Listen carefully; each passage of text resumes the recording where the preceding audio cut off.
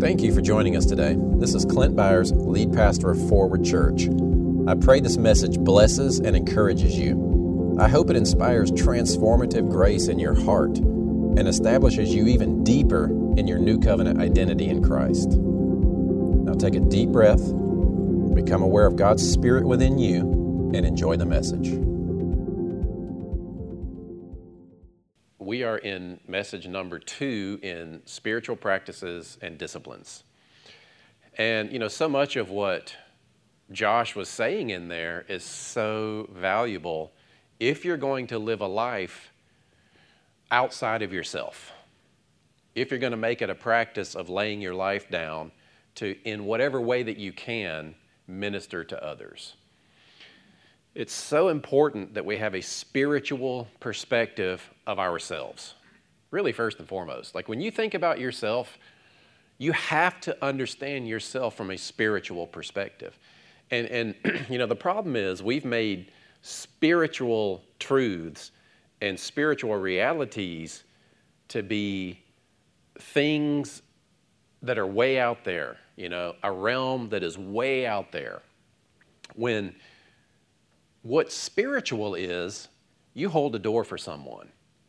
That's spiritual because it's fueled by a motive from a realm that values kindness to others. Are you with me? It's spiritual to be a blessing to someone financially when they're having a difficult time and they can't meet their own needs. It's spiritual to take of your own resources, give into their life, and meet a physical need. We have this mindset, it's really a Gnostic mindset, that there's physical and there's spiritual. And spiritual is everything that's good and physical is everything that's bad. And this world is going to hell in a handbasket because when you talk about physical, then you talk about this carnal physical world and bad. Spirit good, world bad. And it's like so then it creates this theology where we have no hope for the world and we have no hope for our personal lives, and we have no hope for any real Are you with me? Are you seeing this mindset? Are you seeing this? Do you have this mindset? I mean, really, think about it.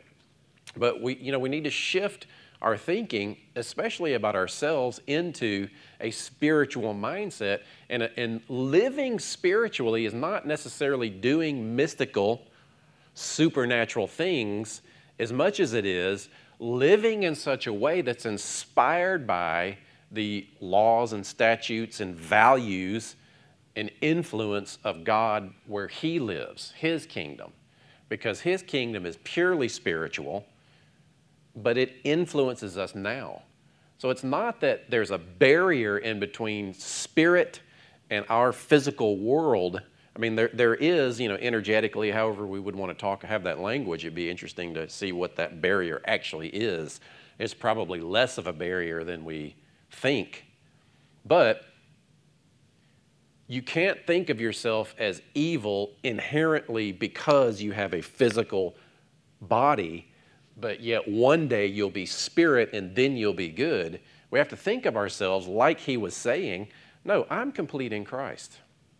Christ has done the work of my salvation. Christ has become my propitiation. He is my atonement. He is my entry into that eternal life, but He is the life source from that dimension into this realm from which I live. And so therefore I've been given a status in Christ that I can't earn in my own strength, but yet I have it. So Josh was talking about this idea of ministering from the perspective of knowing who you are in Christ, standing in your spiritual identity first and foremost, and then living out of that. And it's not just ministry, it's parenting. It's who are you for your spouse? Who are you for you? When you look in the mirror and you see that whatever's looking back at you, no, that wasn't as funny as I thought it was, maybe. Y'all took that a little too personally. You know what I'm saying? It's like, those years are coming on. That's not the definition of who you are. I get on these kicks of watching near-death experiences. Do y'all do that? Because of how I came into Christianity, how I came into faith, I wasn't raised in church, didn't really have any kind of background, had this really crazy spiritual demonic experience, and through a demonic attack, reasoned that there was a God, went his direction, discovered Jesus was standing there waiting for me the entire time, and led me out of darkness into the light. Praise God. Near-death experiences, thank you. So he knows me. He's like, he just got lost. I watched one this week from a kid named JoJo Morris. And I was going to share it in our Facebook group. I think I did. I don't know if I did. But he's writing a book now. I don't build doctrine. I'm not going to try to create a doctrine out of an experience. But you have people having the same kinds of experiences millions of times over. And they come back and they talk about Jesus in a way that's consistent with Scripture. I think it's something to pay attention to. But what I was going to say is, another guy I found, I forgot his name, but he died in his truck and he fell over and so here's the point. Consistently, both of those stories, as well as hundreds of others that I've listened to, their experience is they wake up, they're facing something, they're either sick or something's going on, and they wake up and they feel amazing. And then at some point they look and they see their dead body there. And I'm thinking that this one I listened to this week, this guy died and slumped over his truck steering wheel, and he's looking at his body, and he didn't recognize at first. His experience was, from his perspective, he looked at his truck and he saw somebody and he was like, who's in my truck? So he goes to the truck to try to address the guy, and then he realizes, oh my gosh, that's me. And so the point being, they pop out of their body. This is not you eternally. Amen? Aren't you thankful for that? You get a new one of these. You can feed on the Spirit to nourish this one. But, it's not like they pop out of their body and then there's this evil thing sitting there that defines their identity. No, their identity, boom, pops out. That's who they are, spirit. Acceptable to the Father if they've said yes to Christ and been washed in His blood. Point being, we have to have the perspective of ourselves first and foremost. When you're facing anything, I am a spiritual being. I have been made new in Christ. I am not my physical existence. I am not my body. I am not my carnal, natural desires. I am my godly, spiritual desires. That's who I am. So now let me dip back into my temporal existence and then feed on who I am eternally to then help that assimilates into the rest of my being and fuels my choices and decisions and emotions and actions. You can do that. When you're being tempted, when you have fear, when you have worry, when you have confusion, when life gets heavy, you're watching the news and you think, my goodness, what is happening? Pop out of your body. I'm not saying astral project or do any mystical witchcraft. I'm saying it's a mental exercise where you just reshift your focus and your awareness, the perspective from which you are standing to look at life. You change your perspective from a different vantage point, and the vantage point is from heaven. I mean, we're talking about spiritual disciplines and practices. We're talking about the idea, let me just kind of recap just a little bit. Spiritual practices and disciplines. We are to renew your mind and persuade your heart to believe. You're not engaging in these disciplines and practices to become more holy, to become more righteous. You identify with who you are in spirit, and then you allow that truth and reality to then affect back into your temporal reality. And it's only temporary. Say, it's temporary. I am eternal. I am eternally righteous now.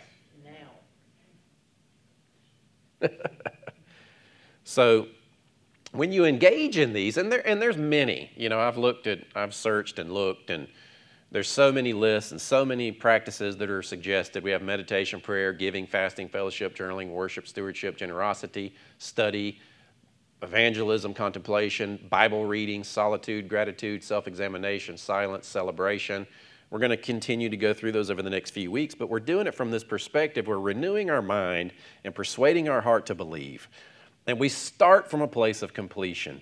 Last week we looked at Colossians 2:9 and 10. For in Christ all the fullness of the deity or the Godhead dwells bodily, in bodily form. And you have been made complete in Christ, which is the head over every ruler and authority. Say, I am complete in Christ. That is a spiritual reality which happens to be true. And it is the truth. This temporary experience is just a reality. And we live in multiple realities all at the same time. But only one is true. In other words, only one is the core that will remain when everything else is shaken. That which can be shaken, it's not that it's not a true reality, it's just that it's not an eternal reality. And I'm associating eternity with truth versus temporary being a reality.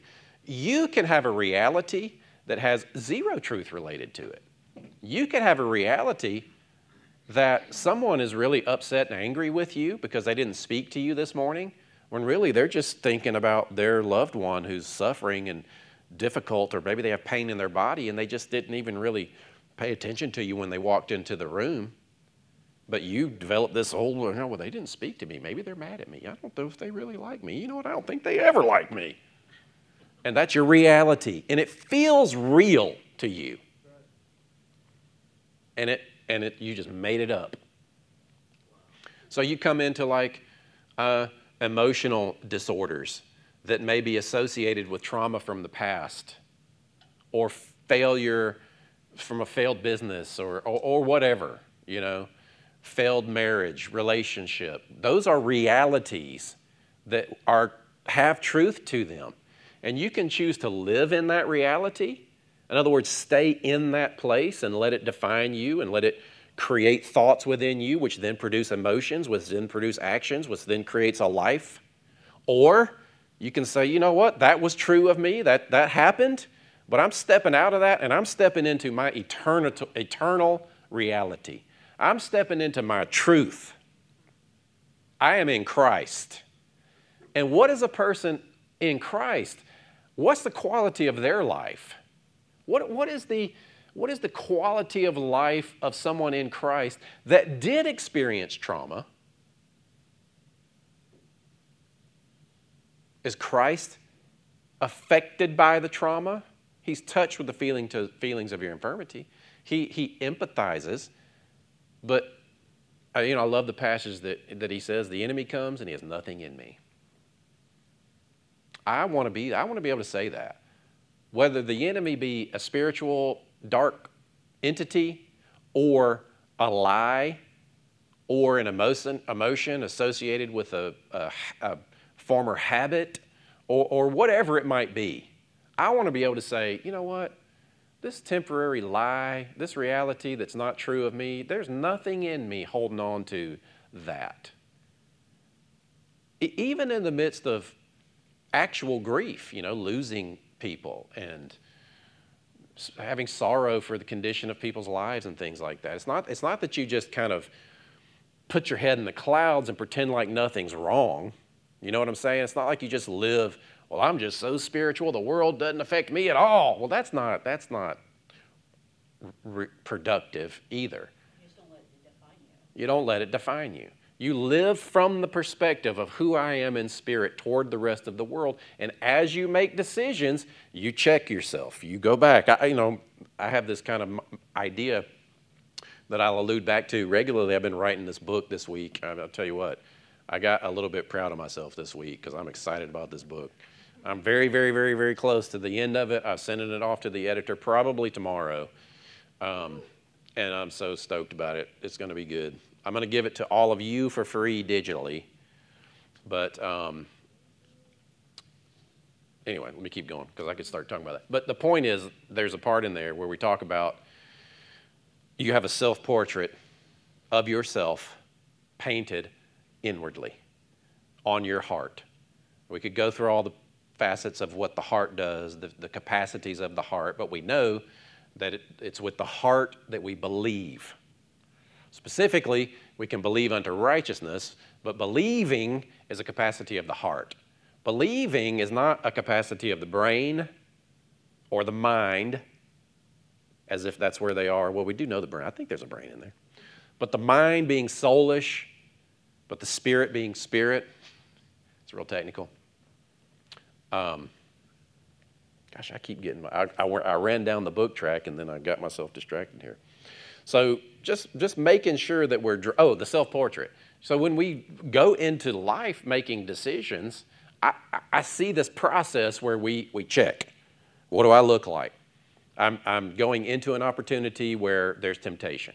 I'm going into an opportunity where I have a genuine opportunity to elevate my state, whether that be a better relationship or a better job or better health or an opportunity to plug into a fitness trainer to really get a hold of my health, or I want to plug into this opportunity to go through some coaching to really just grow up mentally. I have an opportunity to plug into a 12-step program and finally kick this habit.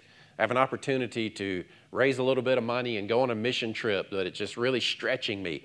Every opportunity we get, we look down and we see, okay, who am I? Am I somebody, does my self-portrait, my image of myself, am I somebody that can go into that? And as I'm going into that, what does who I think I am, what's that person going to do in that situation? You get into it, and then who you think that you are comes out. But if you go into things, whether it be conquering temptation, destroying a sin habit, or stepping into a level of success you've never experienced, go into it from the perspective of who you are in spirit. Amen? Or whether you're at the end of your life and you're preparing for death. You know, there's a lot of people that are just like, I'm ready, I'm done, I'm ready. And, if it's at the appropriate time in their life, praise God. Die in faith, but live in faith first. So that's what we're talking about doing, is engaging in spiritual practices. Today, talking about the discipline of contemplation and meditation from a state of completion. Especially if you have some habits that you want to conquer, because you've already conquered them in Christ. Christ has already given you the victory. If you pop out of your body and you enter into that spiritual dimension and you are eternally with the Father from then on, it's not like you're going through some type of process to become worthy enough to then go there. No, you're done. The work's done. So live from that now, so that the rest of your being reflects what He's done spiritually within you. Because the world is looking for truth. Let me just tell you, the world is looking for something.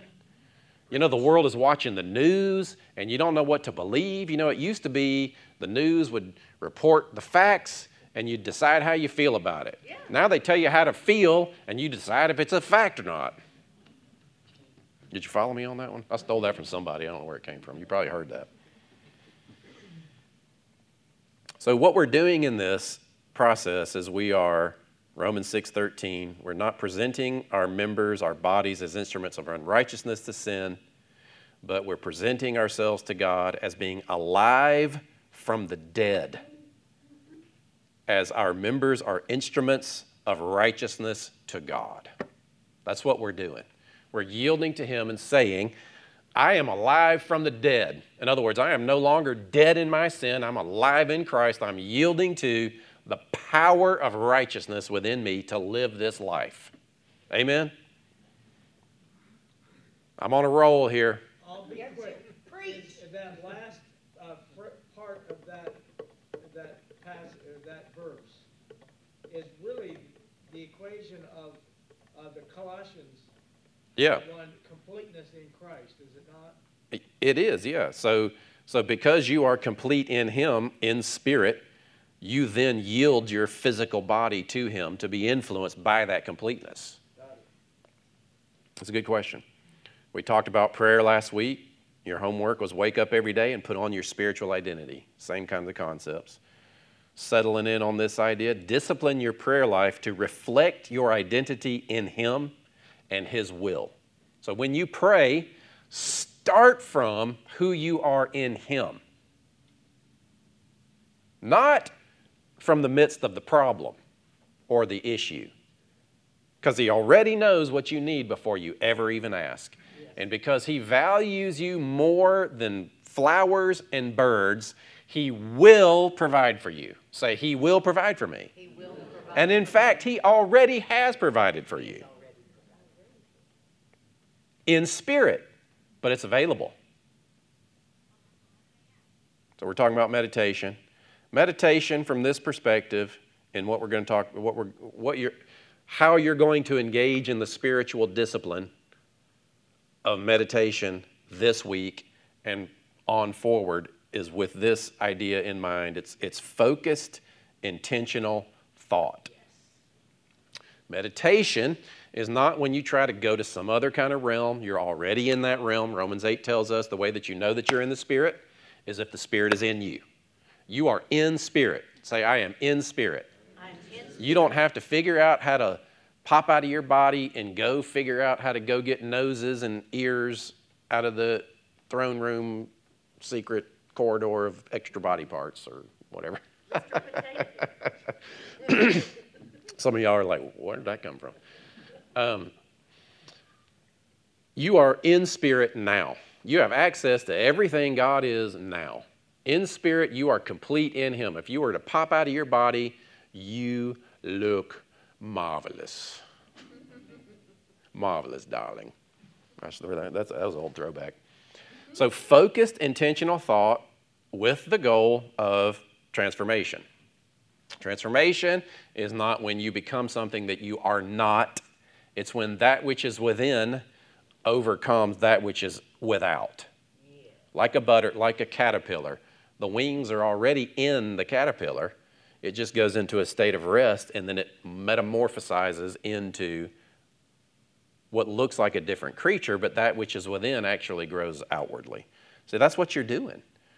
Living life from now forward is not trying to become a better person. See, because a lot of Christianity is from the perspective of so many Christians don't understand the born again, new creation facet of our life now. You know, it's as if being born again means, okay, we have a perspective of being born again that is more closely related to what Abraham experienced than what we experience in Christ. So God asked Abraham, sacrifice your firstborn child to me, and that will be the beginnings of a covenant that we enter into, and through you I'll bless all the nations and make you a nation of priests, and all the stuff that God wanted to do. He picked Abraham. Why did He ask him to sacrifice his firstborn child? Well, because Abraham was a Baal worshiper. Sam, help me out. I got my gods wrong. Yeah, Baal, Baal. Yeah. Baal is Satan. Worshiping Baal, and they had a demonic habit of sacrificing their firstborn children. And so God met him where we know this because God later on says, I don't desire sacrifice. That stuff is not a sweet savor to me. I'm not even interested in the blood of goats and bulls. But because of where you are, we're going to use that temporarily for a while until we get you to the point where I really want you to be, and that is entering in the sacrifice of my son. And all of that stuff was a perversion of the real sacrifice that would come. So it's like he met him where he was, entered into his mindset and belief, but then he stopped it and changed forever that practice of human sacrifice because he himself provided himself for a lamb. Now, there's probably other nuances involved in that, but it's God's rewriting how He makes Himself at peace with God, with people. And that is through Himself and our faith in Him. So, but and then God made Abraham promises that through him he would have a child that would be a blessing. Through that child would be a family through which God would bless all the nations of the earth. That was God's plan.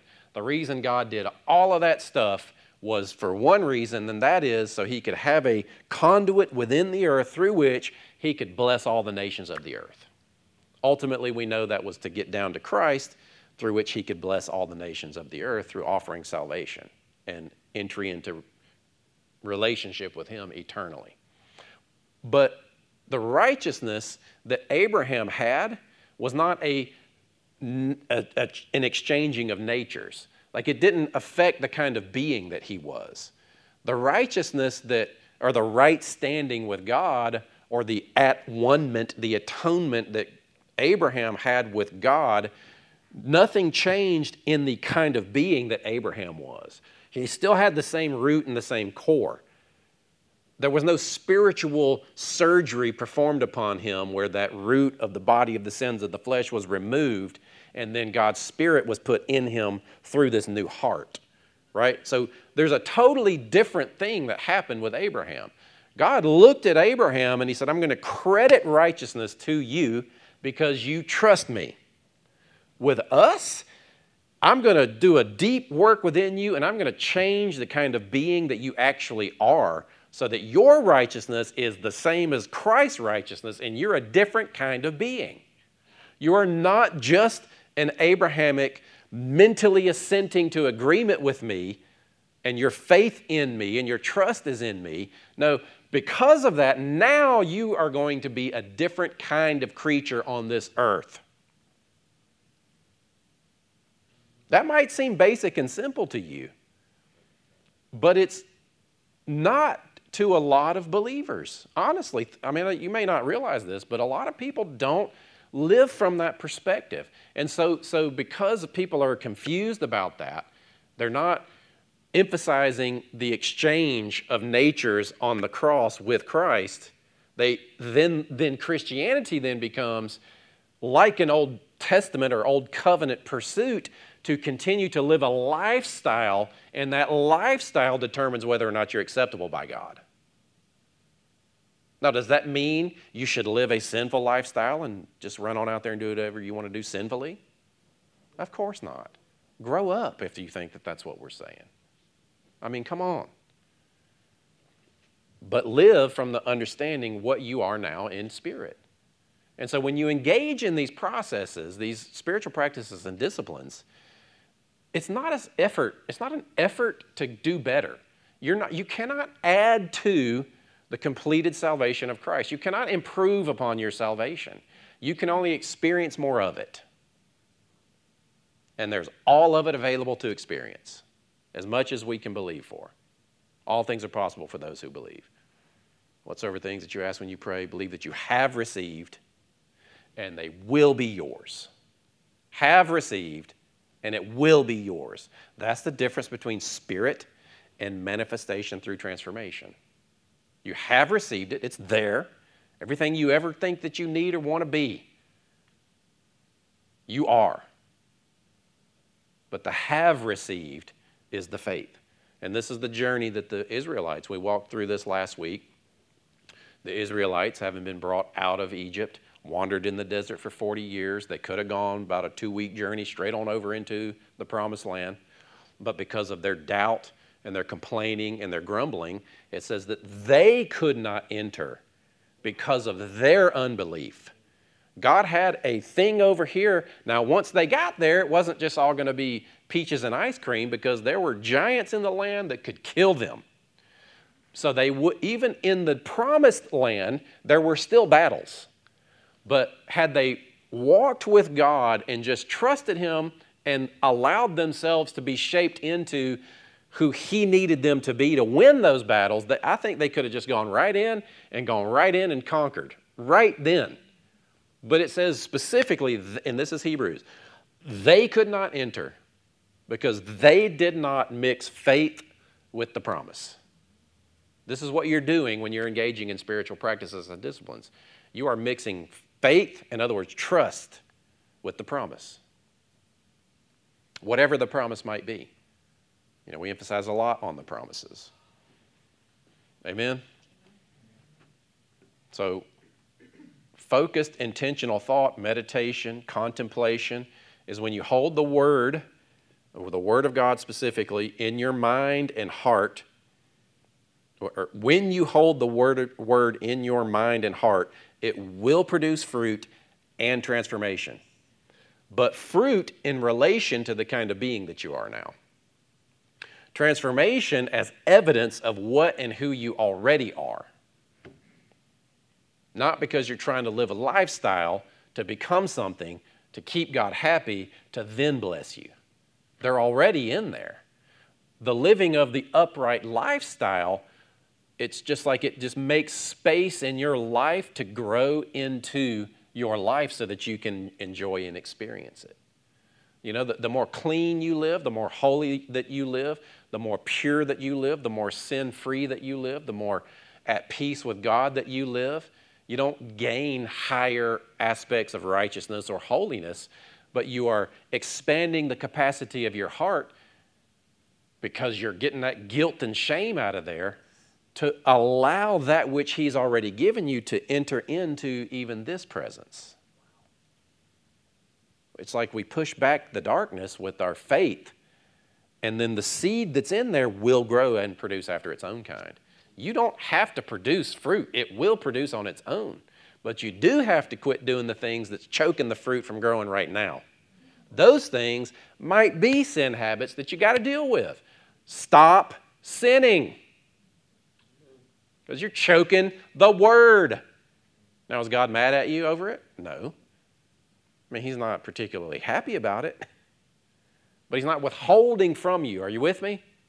It's a self-regulating process. It's like our heart is a governor that's regulating how much of we're going to let ourselves experience of Him. Now, it is a relationship. He's active. I'm not saying He's just sitting there doing nothing and it's all up to you. He's bigger than your heart. He's involved in your life. He's certainly sovereign and king of all and can do anything He wants to do. But how He chooses to use His sovereignty, His omnipotent power, is to co-labor with us. You know, it's kind of like the period that the Israelites were in the desert. They should have engaged in these spiritual disciplines and practices to have their mind renewed so that they would allow God to shape them into the kinds of people that could then go in and defeat giants.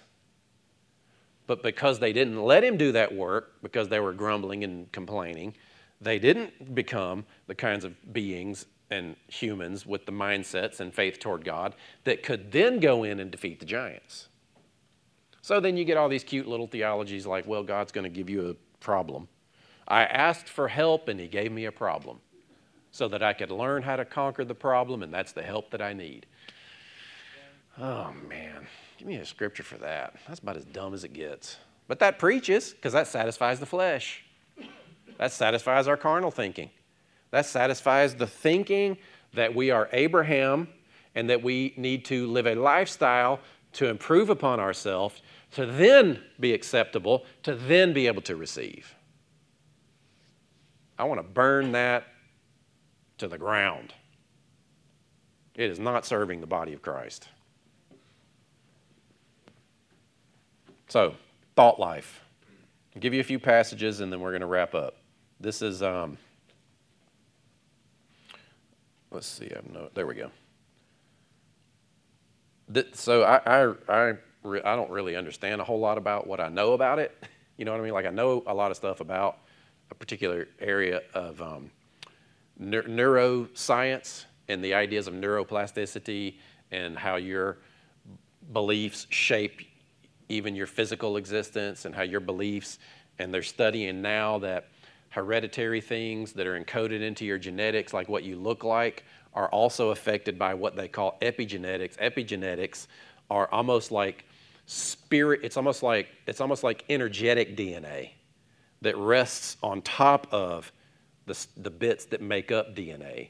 So from our parents and from our environment, we receive our genome that makes you the human that you are, but then there are also energetic facets of DNA that are passed down, and those energetics affect DNA, and those energetics are made up by beliefs, emotional states, thought patterns, worldviews. Those are energetics that are passed down that are measurable and exist in who you are. And those things are subject to change. Those things are subject to being affected by new beliefs, new worldviews, new ideas that actually then can change the DNA. You know, weird thought science has told us for a long time that whatever your DNA says, that's what it will be. Well, no, there's an even deeper level now that says there's another layer here of hereditary information that is subject to change. That explains sins of the father. Yeah, that they won't be passed down. Right. So dealing with thought life, what we're talking about is, you know, we're not just talking about mind over matter. We're not talking about the power of positive thinking. We're talking about living in the authority that we have in Christ to affect everything. Your beliefs build your life, but they actually energetically also affect the world around you.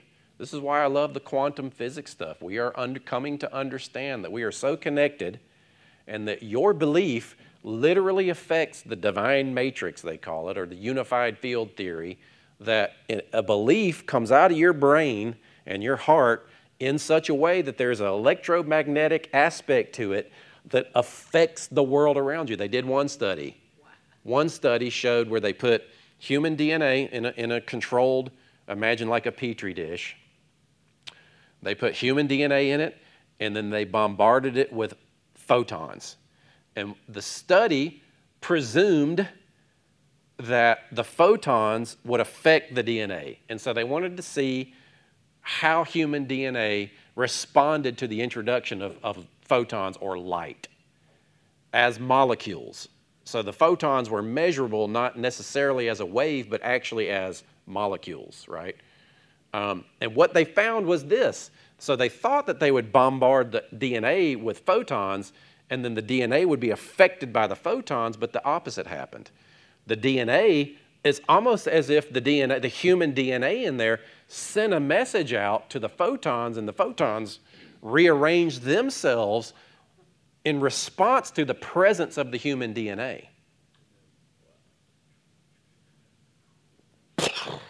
I mean, I don't really even half understand that, but that's the effects of the study that they did. Now,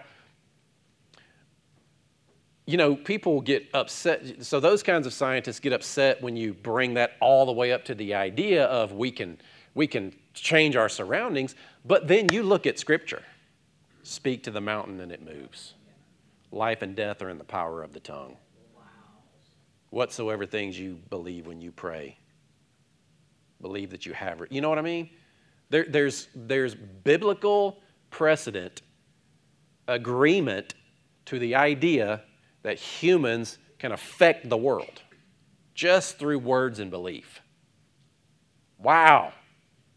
This is what you're trying to do. You're trying to get your mindset and your being in alignment with who you are in spirit so that you live out of this authority that you have. Not to go around and commanding things, but just because of your sheer presence in the earth.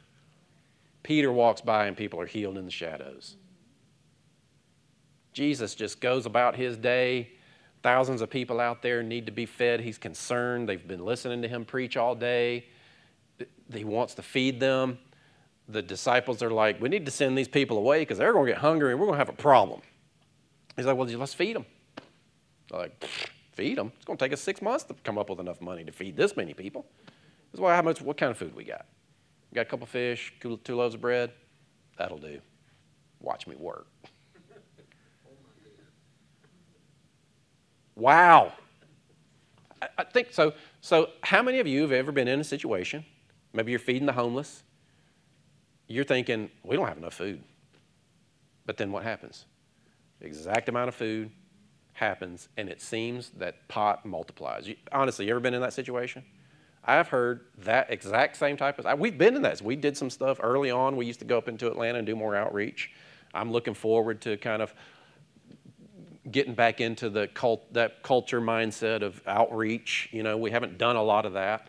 but that I can feel that rising back up. Those of you that are evangelistic or want to kind of get out a little bit and do some stuff, because all the evangelists sit in the room and they're like, God, are we here again? Are we having church again? Let's go out.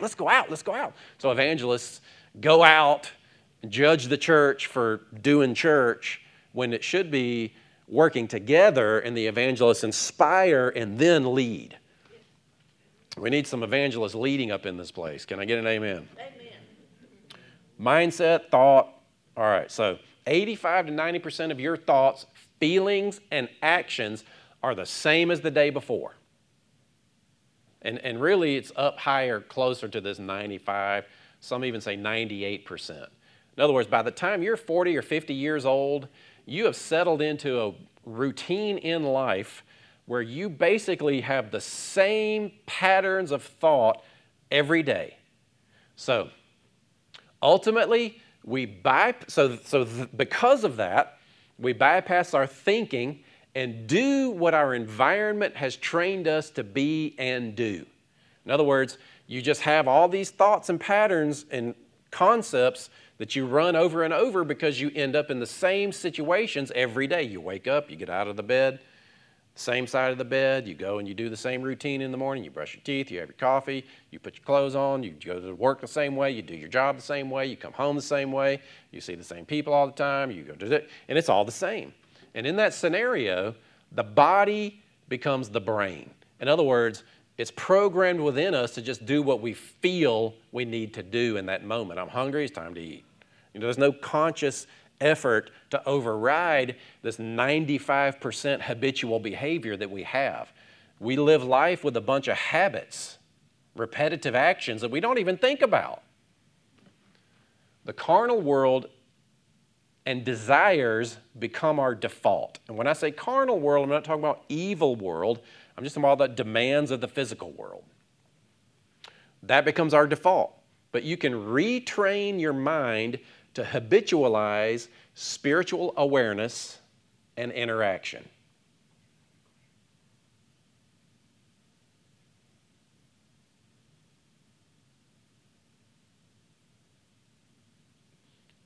You can retrain your mind to habitualize spiritual awareness and interaction. Not spiritual awareness in terms of, I wonder what song they're singing in heaven right now. I wonder what my mom's doing. My mom just had a friend join. My mom passed a couple of years ago. One of her really close friends, we found out, passed yesterday. So, while that's sad, they were both dancers. They love to shag dance. If you never heard of shag dance, it's actually dancing. I can just see them up there shag dancing, cutting a rug. But anyway, I digress. So, not that. Although that is a reality, that is a true spiritual awareness. I'm talking about, what is it that God has available for me right now that can affect my life, that moves me closer to being able to engage the desires of my heart in this life? There's a call of God on my life. There are things that God wants me to do. And I want to live along the path of just following Him. Doesn't mean you abandon everything and forget about the world. Doesn't mean that you won't have a job, because you do have a job. You got to pay the bills. You got to provide for your family. And that doesn't mean that everybody needs to have the goal of being in full-time ministry. Unless that's what God has called you to do, then you move that direction and you get equipped and trained and make the steps that will lead you along that path. But just in turn, how can I live spiritually today? Spiritually being loving, kind, generous, thoughtful toward others, patient toward others, all the definition of what love is. How can I live in such a way toward these people? So when I go to work today, rather than just doing my normal routine, I'm going in there realizing I'm on a mission. We're on a mission from God.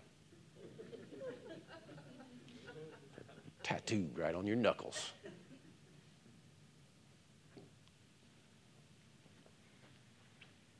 Romans 12:2, we know this. Don't be conformed by the pattern of this world. Pattern, and that's what I'm talking about, patterns. The patterns that we get into in this world.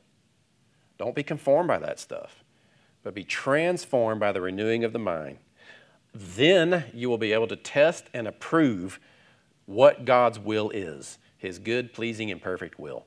I personally don't think that there's a good and then a separate pleasing and then a separate perfect will, as if sometimes you're only in his good will, but you're really wanting to hit the bullseye of his perfect will.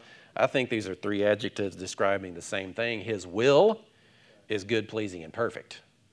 You disagree, that's fine. That's not a bone we have to pick, but that's how I see it. And the way that you engage in his will, and so the word that you will be able to test and approve God's will is more related to prove out his will. In other words, it's as if you are the gold that is being refined, and what comes out of it is a tested or proven, more pure form of what has just been tested.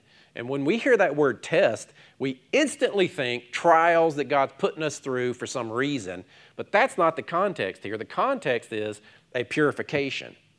You're pure in spirit, but you got these soul habits, you got these thoughts that are destructive, you got these sin habits in your flesh. That stuff's got to be burned away from you. Burn it away from you. But the way that you do it is by the renewing of your mind. Not some external will that God, or trial that God crafted for you, and if you go through that trial and you pass that test, then you get a cookie. There's no precedent at all for that type of interaction with God. It's an internal process. There's this, Old Covenant. Keep this book of the law or instruction always on your lips. Meditate on it day. I think I put, so let me just for clarity, there should be parentheses around or instruction because I added that. But some translations refer to law as instruction. But we know now under the new covenant, God's laws are written on our hearts. In other words, they are a part of us that are leading us naturally rather than external laws that we have to so I'm contrary to that law. Now I have to do that law even though my inward man rebels against it. You're not that anymore. God's laws are in agreement with the kind of being that you are. It is natural for you to actually obey God now. That body of the sins of the flesh was removed from you. And that refers to the mere human nature that was opposed to God and prone to sin has been removed. That's actually what that word, body of flesh, means. The human nature that was opposed to God and prone to sin. So, instructionally, keep this book of the law, that stuff that God has written within you, meditate on it day and night so that you may be careful to do everything written in it. Then you will be prosperous and successful. God must be one of those prosperity preachers. I don't know. Since then you have been raised with Christ. I love it sets that. That's what we have over the door. This is the passage that we have over the door when you first come in. This is what I want you to look up, and this be your mindset when you come to worship here. Since then, you have been raised with Christ.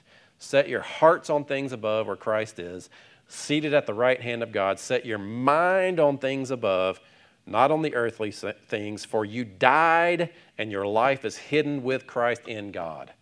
This is an identity call to action. Ephesians 4:22, you were taught with regard to your former way of life or who you used to be to put off your old self, which is being corrupted by its deceitful desires, to be made new in the attitude of your minds. Huh? What was the last one? You went too fast. I thought I read it. Sorry. You read it. Colossians 3:1-3. Ephesians 4:22, you were taught with regard to your former way of life to put off your old self, which is being corrupted in its deceitful desires, to be made new in the attitude of your minds. Check your attitude. And to put on the new self, created in the image of God in true holiness and righteousness, true righteousness and holiness. Not created to be like. That's actually a translation that doesn't reflect I can't remember which translation that was, but the indication in this passage is think in accordance with who you already are. So the idea is renew now your mind after your spirit. Renew your mind so that it reflects what you look like in your spirit. Are you with me? And then Philippians 4:8. Now, dear brothers, so now we get specific. Talking about meditation. We're talking about contemplation. We're talking about choosing the focus of our thoughts. We're talking about sitting and holding the Word of God in our hearts and minds. We're talking about I've got a facet of my life that I want to see change or improve. I know that as I infuse the Word of God into it, in that part of me that's associated in that aspect of life, as I let the Word of God marinate and assimilate into my thinking, I break out of the pattern of the world that I've been conformed into because I just wake up and just go about my day. I just do the same things over and over and over again. I'm breaking out of that by choosing a focused, intentional thought goal. And that goal starts from the perspective of I've already obtained it, I'm already complete, but I'm going to hold it in my heart and mind. And then how Jesus describes the Word of God working works. And that is, Mark 4, he says, this is how the kingdom works after he's talked about planting the Word. It's like the farmer casts seed in the ground. He goes to sleep, he wakes up, he doesn't know how it happens, but it produces after its own kind. This is where the faith comes in, to trust that the Word works. Well, I meditated today and nothing changed. Do it again. And then do it again. And then do it again. And then do it again. And then do it again.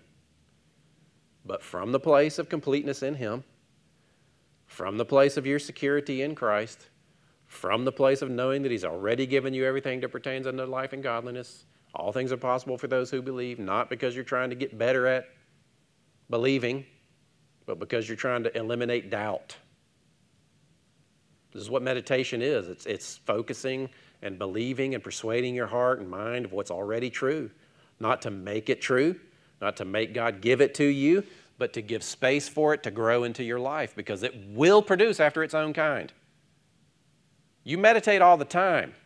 You hold thoughts in your mind that then become reality. In fact, most of what we worry about never actually happens because I don't think worry is as potent of a seed as a promise of God. In fact, energetically, they've done brain scans, and they can measure the intensity of a thought. And they will have the person purposefully think a negative thought. And then they will have the person purposefully think a positive, self-affirming thought. And the positive thought is 100 times more powerful energetically, what they can measure, 100 times stronger than the negative thought. I wish I had that study ready to recall, but it's out there. So we get specific. Now, dear brothers and sisters, one final thing, fix your thoughts on what is true. That is meditation. It is what meditation. Fix your thoughts on what is true. So when you face a situation in life, stop. Ask yourself, what's true here? What actually is true here? I'm depressed. I'm sad. I'm broke. I'm sick. My friend is struggling. The world is crazy. Our nation is whatever. Whatever it is that's affecting your life, whatever realm of life you're in and having to face and deal with, do this. Stop. Grab yourself. Smack yourself in the face if you have to. Do something to interrupt the pattern because it is shaping you. Interrupt that pattern and fix your thoughts on what is true. Don't slap each other. She just said she was going to hit me.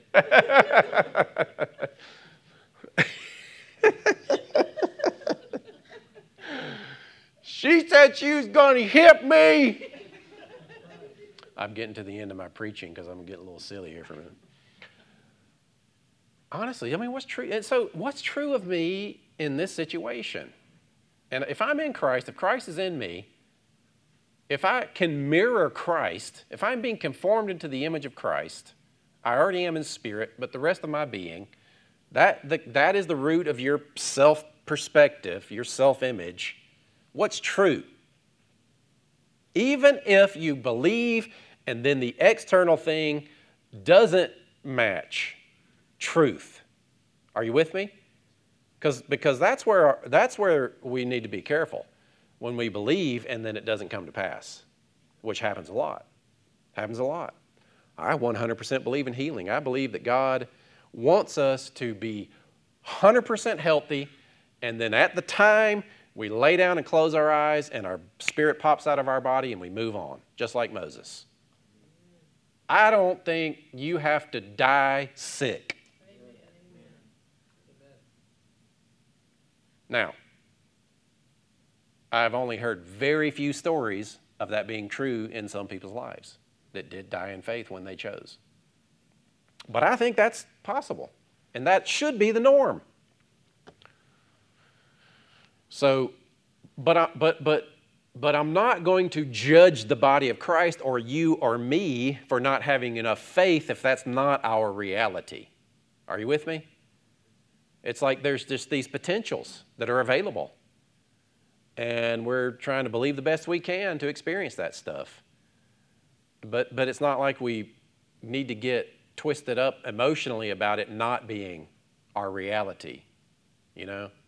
And then trying to blame God because it didn't happen, as it, you know, all these theologies that get built. That's what happens is we see these potentials in God, in the way of the kind of life that we can have. And then because we're not experiencing them, we pull God down into it and associate it with His will, as if He's choosing which ones you get to experience or not. And if you think about it, if Jesus were standing in front of you, like He did many times, He's, what do you want me to do for you? Well, you know, I'd kind of like to be able to walk. Okay, be it done unto you according to your faith. Get up and walk, because your sins are forgiven. What? My faith? That's a whole nother sermon. Fix your thoughts. Say, I will fix my thoughts. In fact, just for a moment right now, picture yourself where you are first thing in the morning. You can close your eyes if you want to. You don't have to. But picture yourself wherever you normally are first thing in the morning. Just see it for just a moment. Look around the surroundings. Look around the room. I'm imagining it's your bed. As soon as you come to consciousness, you're going to fix your thoughts. You're going to choose what you're going to think about. Rather than reacting to whatever comes to your mind or your emotional input, you're going to choose your thoughts. And tell yourself right now, I will choose my thoughts. And I will fix them on whatever is honorable and right and pure and lovely and admirable. I will think about the things that are excellent and worthy of praise.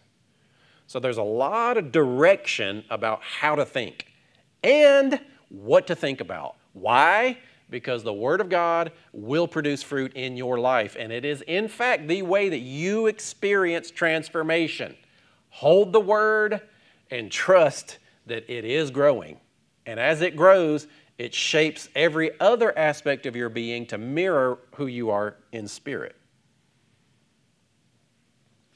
Think about these things. This word think is logizomai, which is an expression of the root word logos.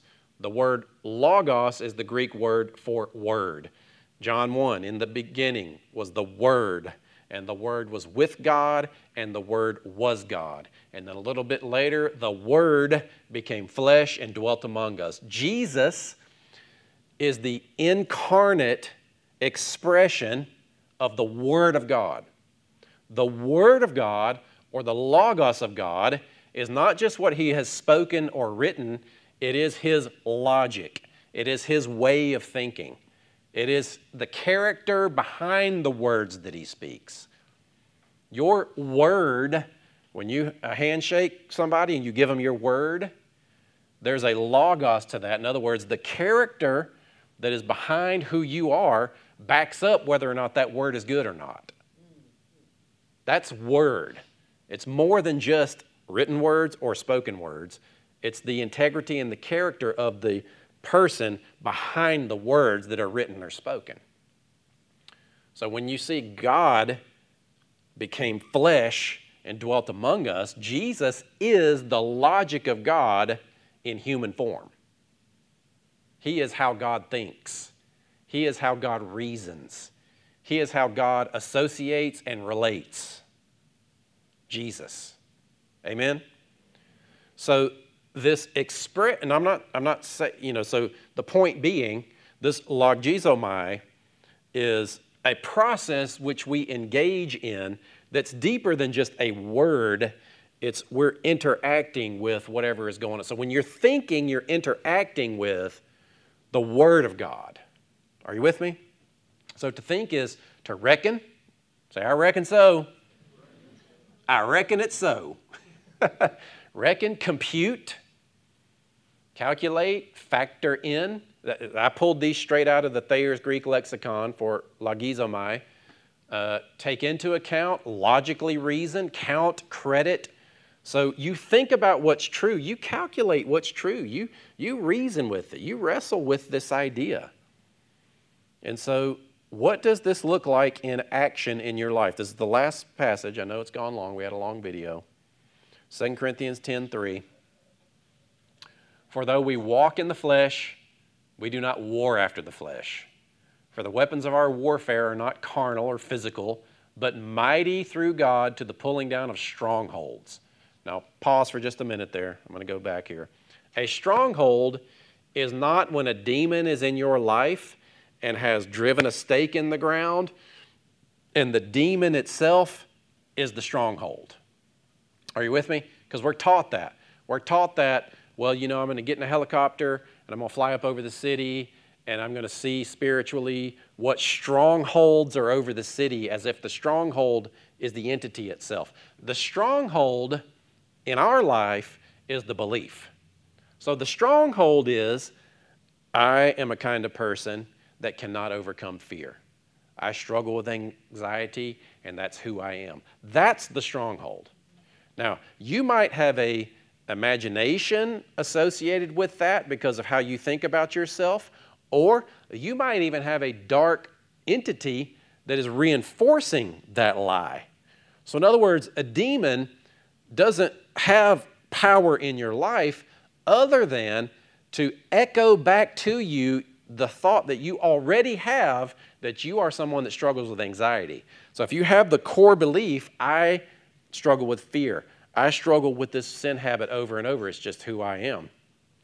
A demon will stand outside of you and emanate a message or signal frequency to you that is in line with what you already believe about yourself, and it will seem to reinforce. And it's like, I'm hearing it from all directions. I hear it in me. I hear it out here. Whether you're actually hearing a demon or not, it's like a radio signal that you're perceiving, right? You can grab a radio, tune it to a frequency, and music will start coming out of that box. That's how I perceive demons work. They're outside of you, sending a message to you.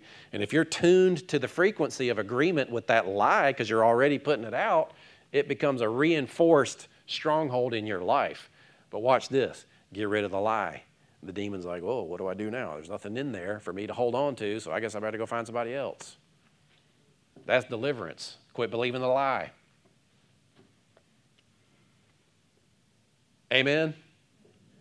For though we walk in the flesh, we don't war after the flesh. The weapons of our warfare are not carnal, but mighty through God to the pulling down strongholds. How? Casting down imaginations. You want to defeat lies? You want to defeat even demons? Cast down imaginations. And every high thing, whether it be an actual entity or just a false belief, whatever it is that exalts itself against the knowledge of God, bringing into captivity every thought to the obedience of Christ. I'm going to switch microphones. You got me?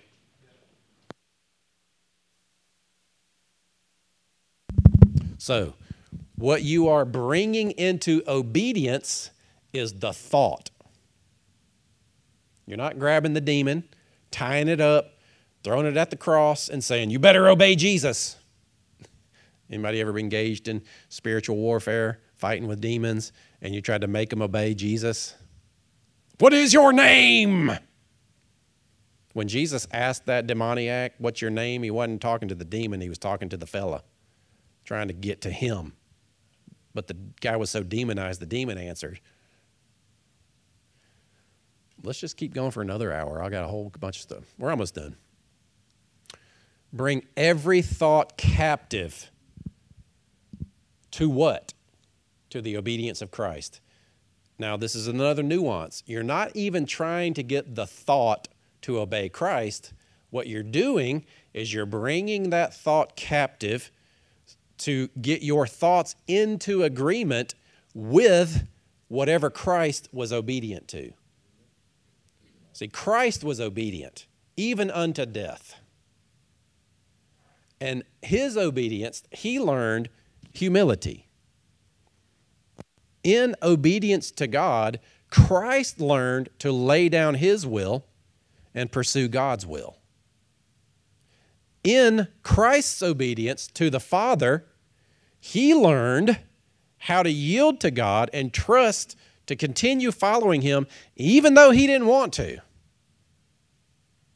You do know that, right? Jesus prayed 3 times in the Garden of Gethsemane. I don't want to do it this way. Can we do it another way, Lord, please, Father?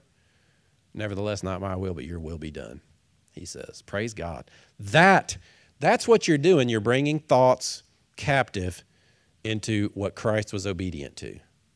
Now, there's a lot of meat on that bone that we could kind of unpack and talk about, but that's your homework this week. Fix your thoughts on what's true, and as thoughts come into your mind that raise themselves up against the knowledge of God, what you know about God to be true, bring your thought into alignment with what Christ accomplished at the cross. Because it was through death that he learned obedience. That's a heck of a thing to learn obedience through.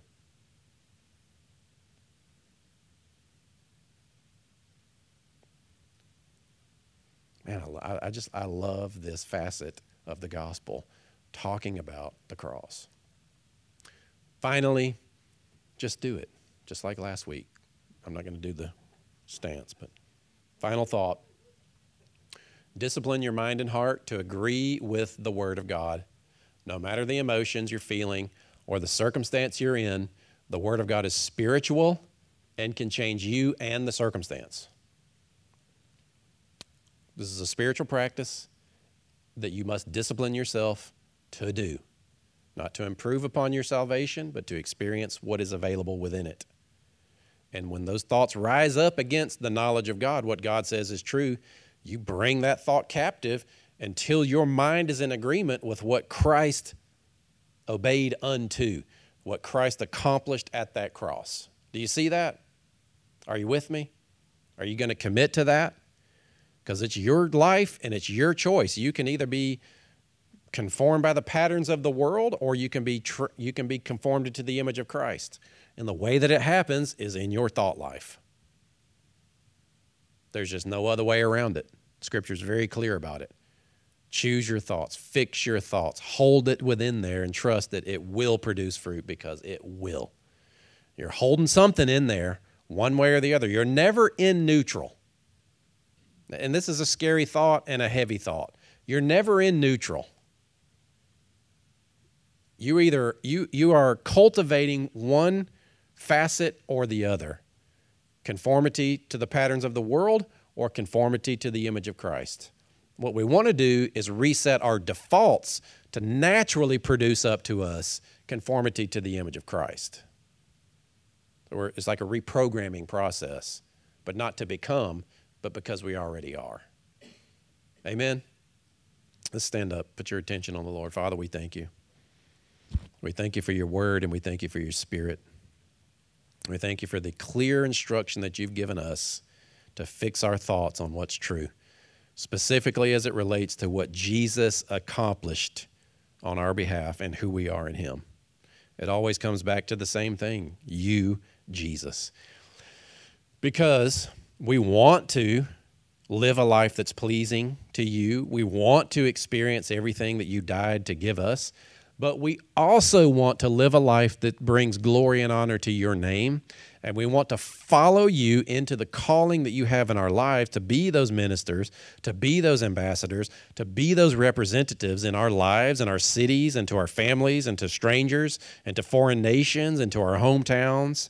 We want to be those ministers that are led and taught by you, that when we go into life, we are confident in you, in us. Not confident in us, but we're confident in you, in us. And we've done the work. We've disciplined ourselves to be in alignment with you, how you see us, so that we operate in the power and authority that is in us, and we're not limiting your will for whatever that situation is we find ourselves in. So we trust you, Lord. We want to be used by you. We want to yield to you. We want to embrace your spirit so that our natural default mindsets are ones that are on the path of conformity to the image of Christ, not conforming to the patterns of the world. We love you and we trust you. Amen, amen.